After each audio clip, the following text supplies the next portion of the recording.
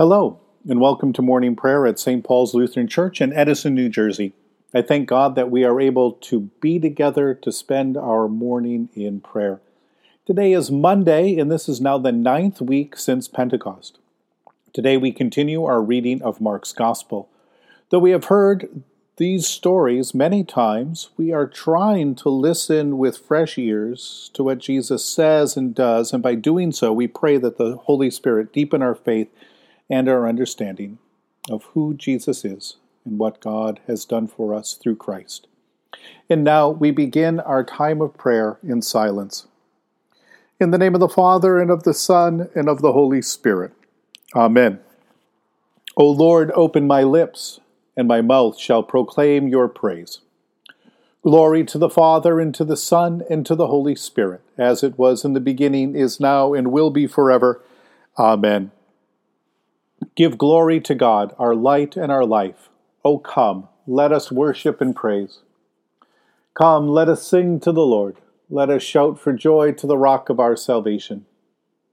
Let us come before God's presence with thanksgiving, and raise a loud shout to the Lord with psalms.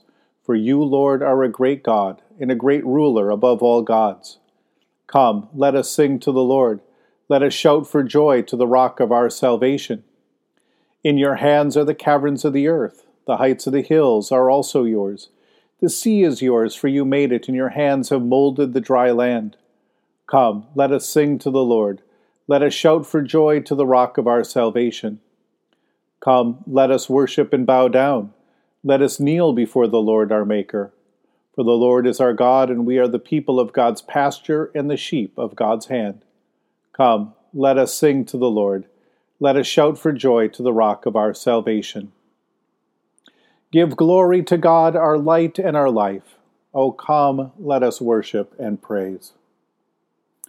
You have been born anew through the abiding word of God. A reading from the Gospel according to St. Mark, the 6th chapter, beginning at verse 30. The apostles gathered around Jesus and told him all that they had done and taught. He said to them, "Come away to a deserted place all by yourselves and rest for a while." For many were coming and going, and they had no leisure even to eat. And they went away in the boat to a deserted place by themselves. Now many saw them going and recognized them, and they hurried there on foot from all the towns and arrived ahead of them. And he went ashore. He saw a great crowd, and he had compassion for them because they were like sheep without a shepherd. And he began to teach them many things. When it grew late, his disciples came to him and said, "This is a deserted place, and the hour is now very late. Send them away so that they may go into the surrounding country and villages and buy something for themselves to eat." But he answered them, "You give them something to eat." They said to him, Are we to go and buy 200 denarii worth of bread and give it to them to eat?" He said to them, "How many loaves have you? Go and see." And when they found out, they said, 5 and 2 fish. Then he ordered them to get all the people to sit down in groups on the green grass.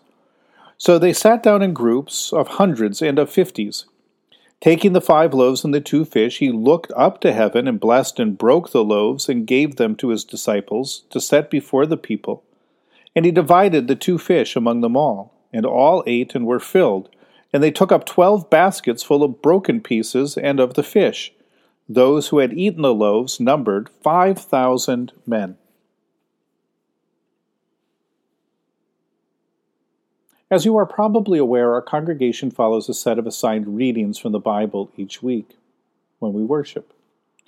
The readings revolve in a 3-year cycle, and each year has a main gospel from which we draw our gospel readings each week. This year, our readings come from Mark. Next year, from Luke. The year after that, from Matthew. Especially in the season after Pentecost, we do tend to go straight through the assigned gospel, or at least over a series of chapters, story by story, except for this year when we reach the story of the feeding of the 5,000.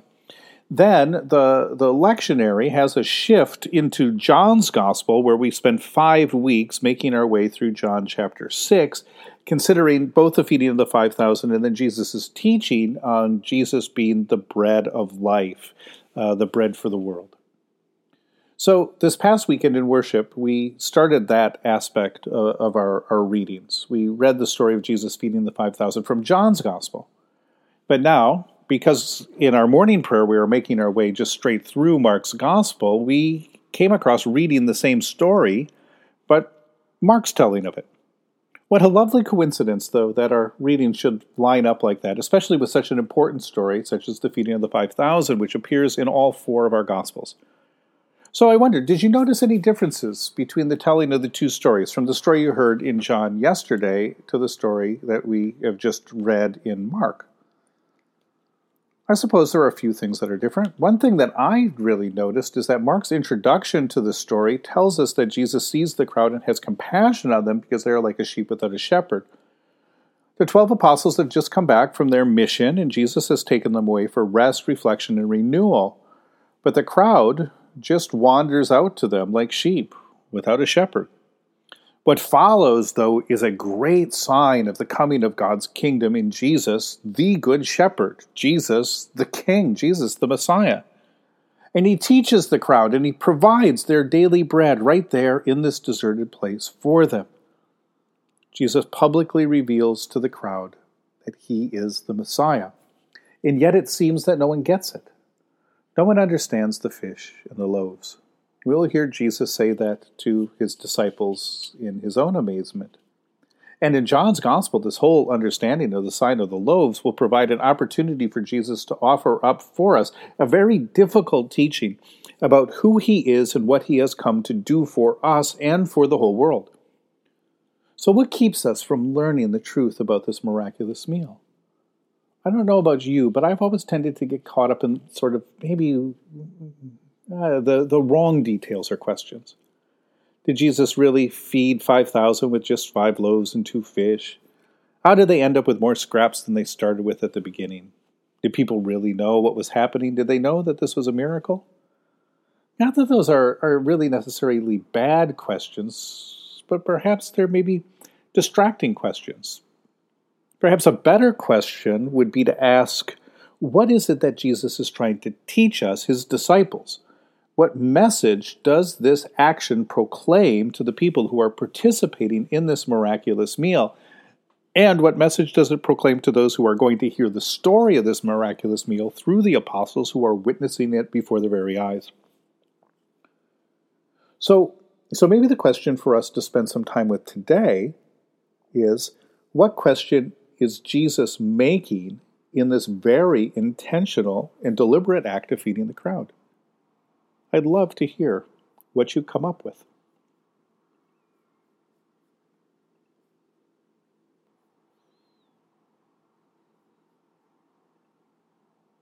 In the tender compassion of our God, the dawn from on high shall break upon us. Blessed are you, Lord, the God of Israel. You have come to your people and set them free. You have raised up for us a mighty Savior, born of the house of your servant David. In the tender compassion of our God, the dawn from on high shall break upon us. Through your holy prophets, you promised of old to save us from our enemies, from the hands of all who hate us, to show mercy to our forebears and to remember your holy covenant.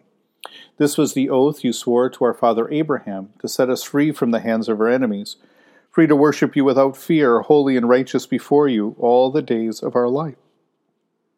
In the tender compassion of our God, the dawn from on high shall break upon us. And you, child, shall be called the prophet of the Most High, for you will go before the Lord to prepare the way, to give God's people knowledge of salvation by the forgiveness of their sins. In the tender compassion of our God, the dawn from on high shall break upon us, to shine on those who dwell in darkness and the shadow of death, and to guide our feet into the way of peace. In the tender compassion of our God, the dawn from on high shall break upon us. The Lord be with you. Let us pray. Mighty God of mercy, we thank you for the resurrection dawn, bringing the glory of our risen Lord, who makes every day new. Especially we thank you for the sustaining goodness of your creation, for the new creation in Christ, and for all gifts of healing and forgiveness, for the gift of relationship with others, and for the communion of faith in your church. For what else are we thankful? Merciful God of might, renew this weary world. Heal the hurts of all of your children, and bring about your peace for all in Christ Jesus, the living Lord. Especially we pray for those who are like sheep without a shepherd, in need of the care, the mercy, and the guidance of the Good Shepherd. For all who are sick, for all who are afflicted, for those who are grieving, for those who tend to the sick and watch after the dying, for those who comfort the afflicted, and those who are accompanying the bereaved through their journey of grief in hope of the resurrection. For those who govern the nations of the world, for people in countries ravaged by strife or warfare, for all who are working for peace and international harmony, for those who are striving to save the earth from carelessness and destruction, and for the Church of Jesus Christ in every land. For who else or for what else are we praying this morning?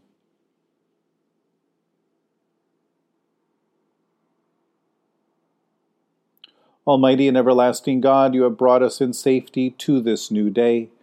Preserve us with your mighty power that we may not fall into sin nor be overcome in adversity. In all we do, direct us to the fulfilling of your purpose through Jesus Christ our Lord. Amen. Lord, remember us in your kingdom and teach us to pray. Our Father who art in heaven, hallowed be thy name. Thy kingdom come, thy will be done, on earth as it is in heaven. Give us this day our daily bread, and forgive us our trespasses as we forgive those who trespass against us. And lead us not into temptation, but deliver us from evil. For thine is the kingdom and the power and the glory forever and ever. Amen. Let us bless the Lord. Thanks be to God. Almighty God, Father, Son, and Holy Spirit, bless you now and forever. Amen. Go forth into the world to serve God with gladness. Be of good courage, hold fast to that which is good, render to no one evil for evil, strengthen the faint-hearted, support the weak, help the afflicted, honor all people, love and serve God, rejoicing in the power of the Holy Spirit. Thanks be to God.